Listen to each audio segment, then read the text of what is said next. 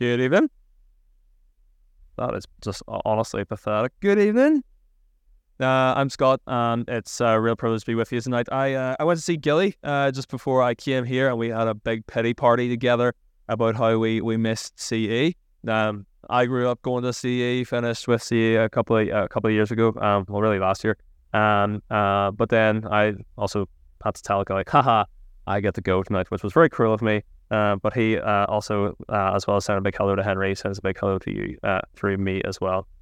Thanks for being here. It's really important at all stages of life to come to places where you're going to hear God's word. And that's what we're doing tonight. We're not here to listen to some geezer who lives in Banbridge talk for a bit, though you are going to do that. But primarily, we're here to listen to God's word.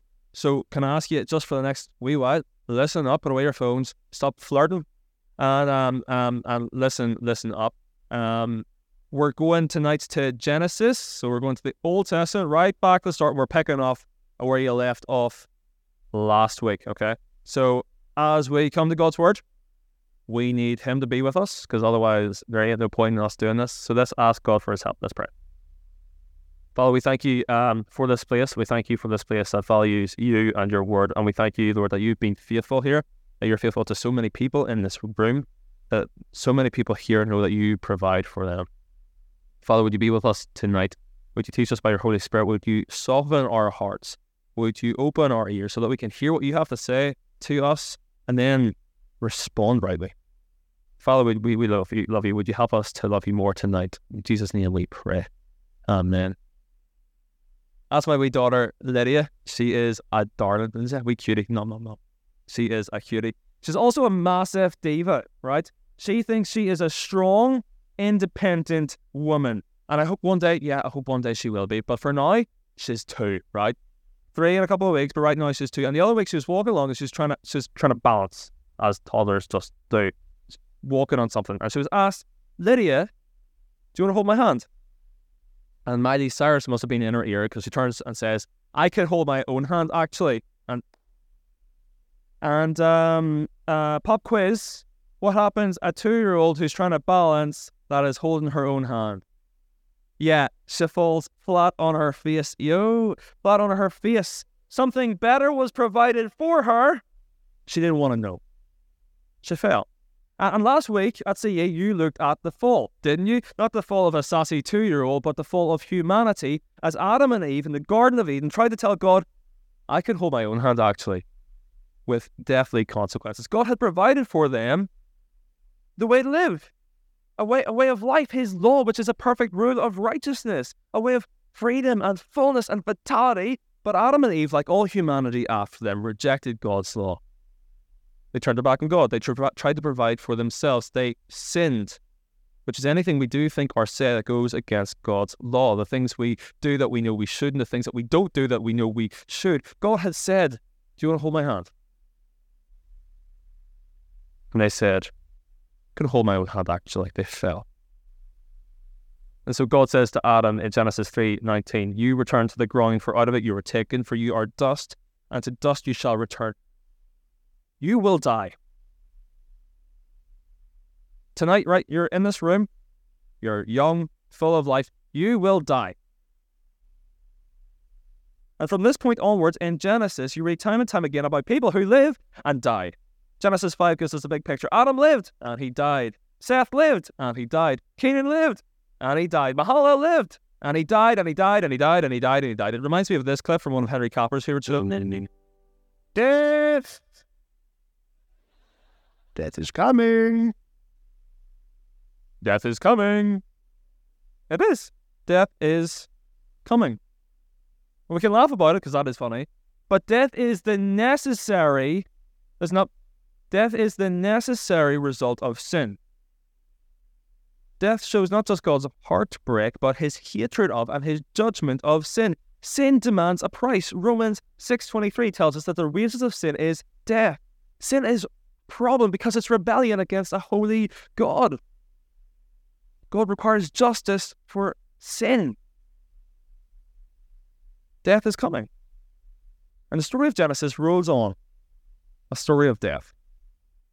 It rolls on to Genesis 6, which is the story of the flood. You might know it as Noah's Ark, but Noah's Ark is a story of death, where God sends his flood over the whole earth to bring judgment upon the great evil of humanity. Genesis 6 verse 5 to 6 says this: "The Lord saw that the wickedness of man was great in the earth, and that every intention of the thoughts of his heart was only evil continually. And the Lord regretted that he had made man on the earth, and it grieved him to his heart." Now, not everyone dies in this flood, because Noah was a righteous man. Genesis 6 verse 9. He was blameless in his generation, and God uses him to save others who identify with him, his family, and all those animals. God provides. But then even afterwards, even Noah dies.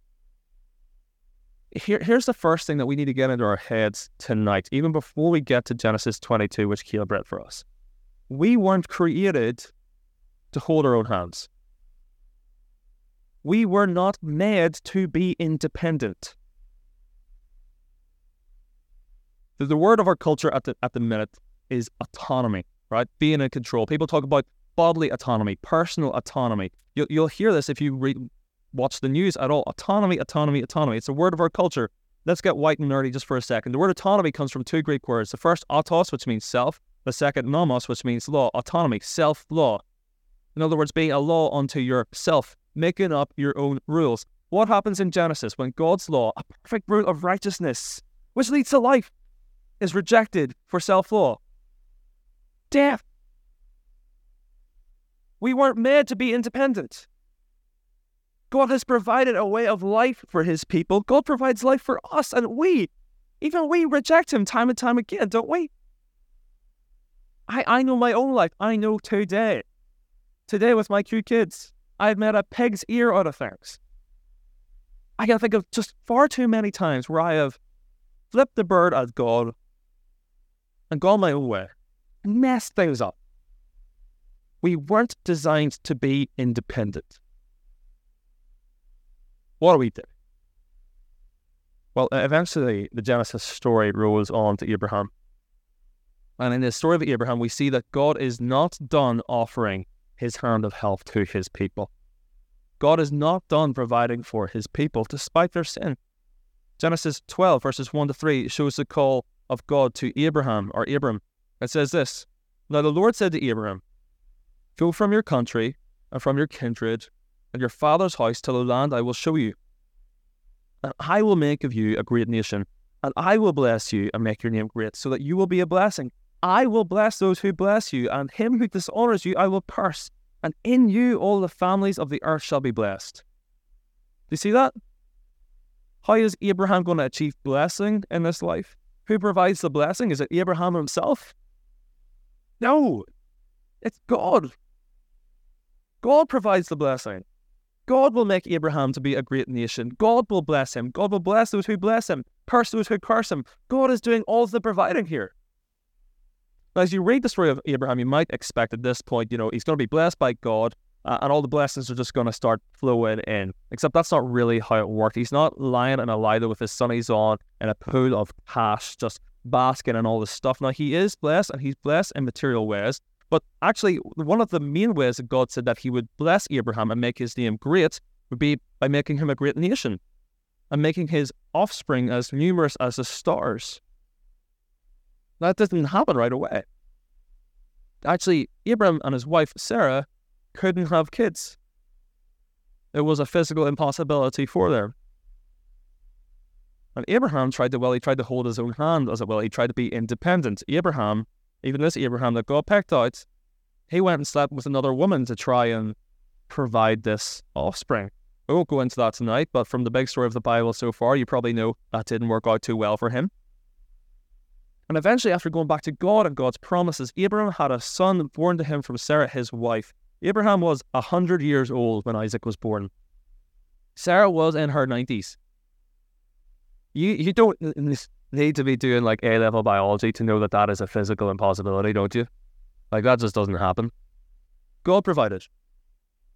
God provided this son Isaac, this child of all of Abraham's hopes. In Isaac, all of God's promises to bless Abraham and make his name great and make him a nation and give him offspring would come true. God says this to Abraham in Genesis 21 verse 12, "For through Isaac shall your offspring be named." In other words, through Isaac, all my promises to you are going to become true. All going to happen through Isaac. Which makes Genesis 22 verse 2, when Isaac is a teenager, all the more shocking. He said, "Take your son, your only son Isaac, whom you love, go to the land of Moriah and offer him there as a burnt offering on one of the mountains, which I shall tell you." What? I mean, that's crazy, isn't it? Like child sacrifice? What sort of God is that? What sort of morality is that? Maybe you read that and think, if that's the type of God who wants me to hold his hand, I will hold my own, thank you very much. Take your son, your only son Isaac, whom you love, and kill him. Take your son Isaac, your only son, whom you love, that son that you waited for and prayed and hoped for, that son that was miraculously born to you, end his life. Take your son, your only son, whom you love, Isaac, and put a knife through his chest. What would you do if you were Abraham?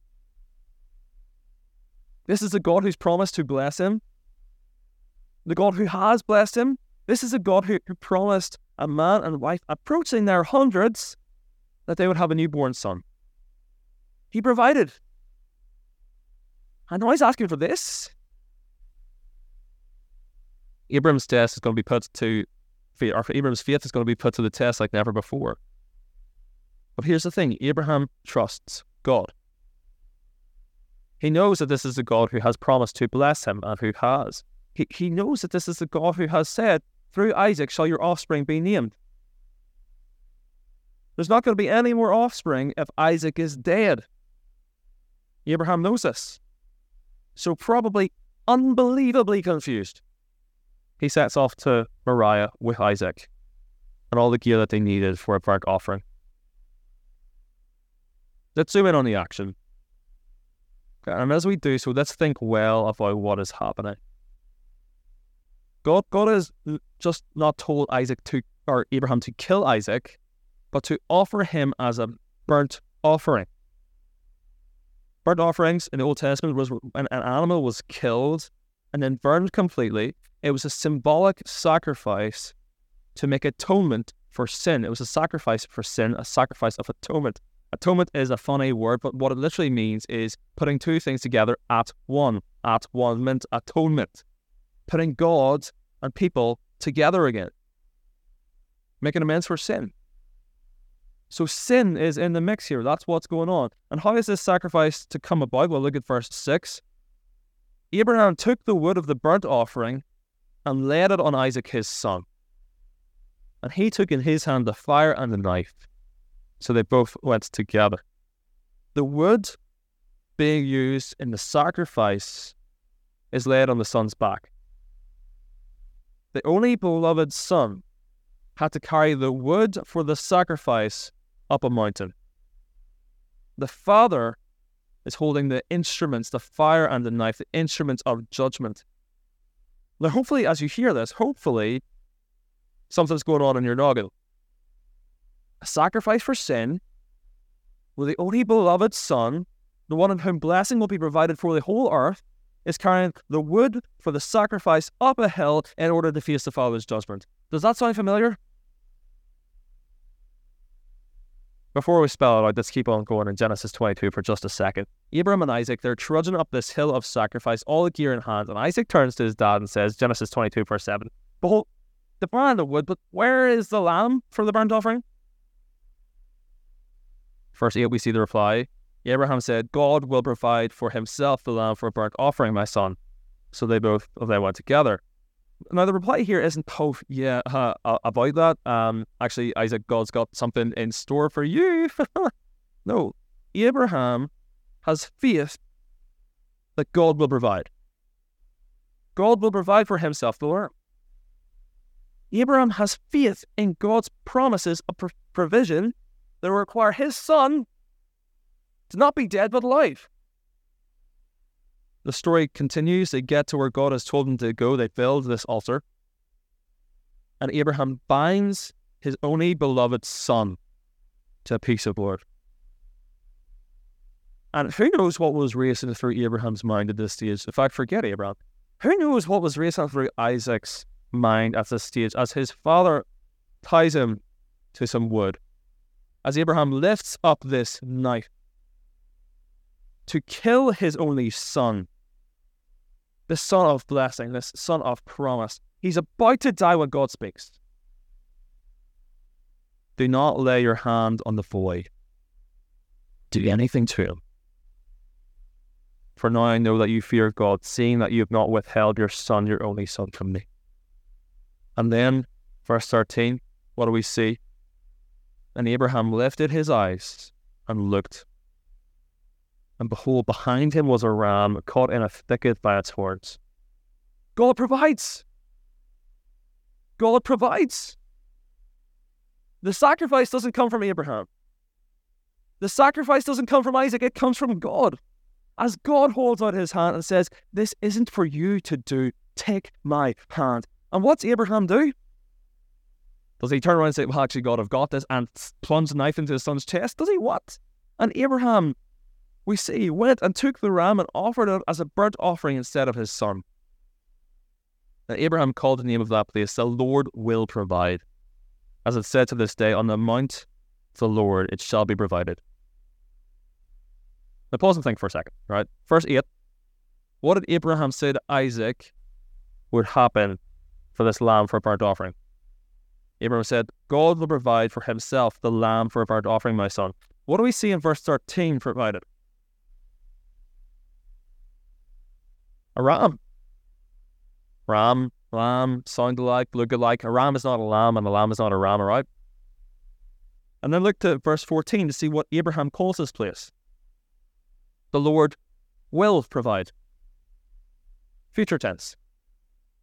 On the mount of the Lord it shall be provided. Future tense. He's pointing to the future. God provided for Abraham, but the promised lamb was still to come. And as you read the rest of the Old Testament, you will see that God's people wait for this lamb. Prophet Isaiah, a lamb who would bear our griefs and sorrows, one who would be pierced for our transgressions, crushed for our iniquities, this lamb that would be led to the slaughter. And as Jesus appears on the scene in John's Gospel, how is he introduced? John 1 verse 29. Behold, the Lamb of God who takes away the sin of the world. This Jesus, this Lamb, would live a life not of independence but of complete dependence on his heavenly Father, God. A life with no sin, no wrongdoing, complete selflessness, a life of perfect righteousness and love and humility and goodness. He would be the Lamb of Genesis 22, the only beloved Son of God, the one in whom the whole world would be blessed. And he would carry up the wood for his own sacrifice as he carried the cross up the hill of Calvary, where he would be put to death and bear our sin to make us right with God. So we don't have to pay the price of sin ourselves. The whole story of Scripture points to Jesus, and points to Jesus as the ultimate example of the glorious truth that God will provide. God will provide. Do you know his provision tonight? In your heart of hearts, do you personally know God's provision for you tonight? We weren't meant to be independent. And God offers us his care and his provision tonight. He provides you with complete cleanness, full forgiveness, eternal acceptance, and abundance of life and care and security. Will you take his hand? Or will you turn away and bear the price yourself? Because the reality of life is that sin is a problem that needs dealt with. And if we don't trust Jesus with our sin, we will bear the cost eternally ourselves. Away from God's love, in the presence of his judgment, do you know God's provision for yourself tonight? As daft as it would have been for Abraham to say, actually, God, I'll just kill my son instead of that. That's how stupid it is for you to turn your back on God. Romans 6:23, for the wages of sin is death. But listen to this, that verse continues. But the free gift of God is eternal life in Christ Jesus our Lord. What God wants to give you tonight, what the God of this universe provides for you to deal with your deepest problem, is freely offered to us. The love of Jesus is given to us at a massive cost for himself, but completely free for us. The Lord provides. All we need to do is turn from our sin and turn to him. He provides. Like sometimes I meet people who know they need God. This is one of the great frustrations as I was working for a church. I meet people who know they need God. And I think if we're honest, whether you know God yourself personally or not, we all know somewhere in our heart of hearts that we need God. And they know that they need the forgiveness that Jesus offers, but they're still skeptical about the Christian life. They look at Christians like, well, is that really what I want from me? Is that really life to the full? Like, is God really going to give me everything like I want or need? If I get in on this Christianity thing, am I not gonna miss out? That's me and one of my dear friends. His name is Pastor John. He's one of C's prayer partners. And John's about 20 years older than me. And when we get together, we like to eat. That's one of my hobbies and interests, food. And when we get together, we eat, okay? And he always pays. He always pays. Despite trying, and this is true, I'm not some sort of like cheapo here. Like, despite trying, I have never successfully paid for a meal with that man out of my own pocket. He always pays. The one exception is that meal there, that he allowed me to cover the cost of because Gilly gave me money to take him out for dinner, and just out of reverence for Lord Carson, he accepted it. But he always pays.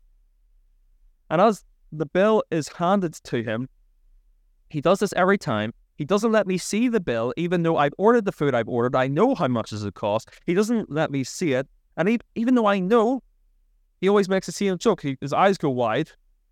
And then he exclaims, well, if he knew it was going to be this much, I wouldn't have offered to pay. And then he bursts into laughter and he thinks that he's hilarious without fail. Now, I'm not friends with that man for the benefits of food, okay? I'm not. I promise you, I'm not. I'm friends with him because I think our friendship's a beautiful thing. I love him and he loves me. But in that friendship, I am provided for. He provides, and as he does so, he knows what he's getting himself in for. Because I can eat, and he encourages me in my gluttony. He knows what he's getting himself in for as he pays the price. He provides, and he's pleased to do so. He's pleased to do so.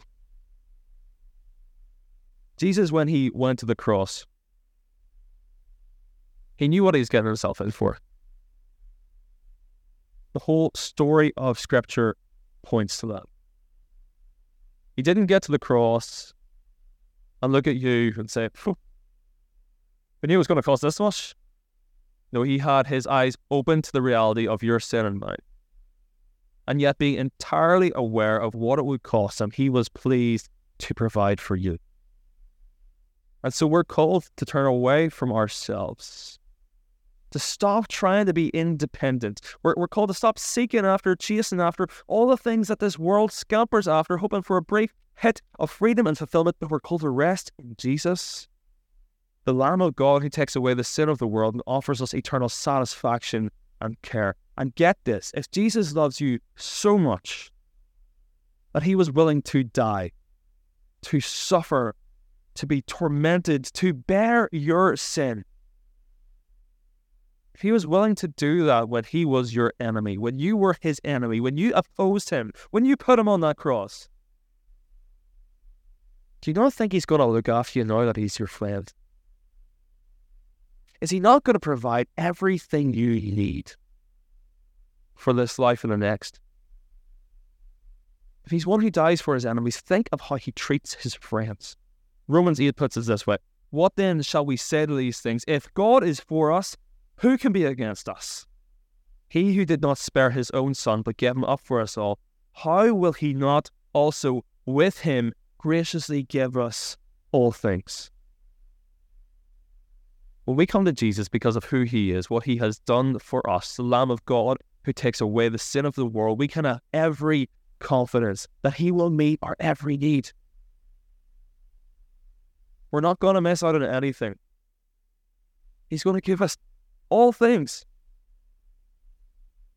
A life beyond our imaginations. As it says elsewhere, every spiritual blessing in the heavenly places God provides. You will miss out on nothing and you will gain everything. Life is not to be lived independently. We're to look to Jesus.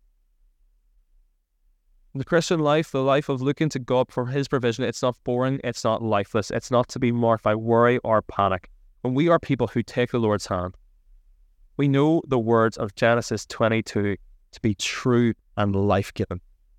God will provide. Let's take hold of what he gives us. Let's pray. Father, we thank you that you are a God who provides for your people, that you are the God who provides our every need in Jesus. Father, we thank you that you do that. We're not made to be independent. We're not made to do this life by ourselves. So, Father, help us to put sin to death. Lord, help us not to be so arrogant or to take ourselves so seriously that we think we don't need or want you. Lord, we need you. Help us to take your hand and live for you. We pray in Jesus' name. Amen.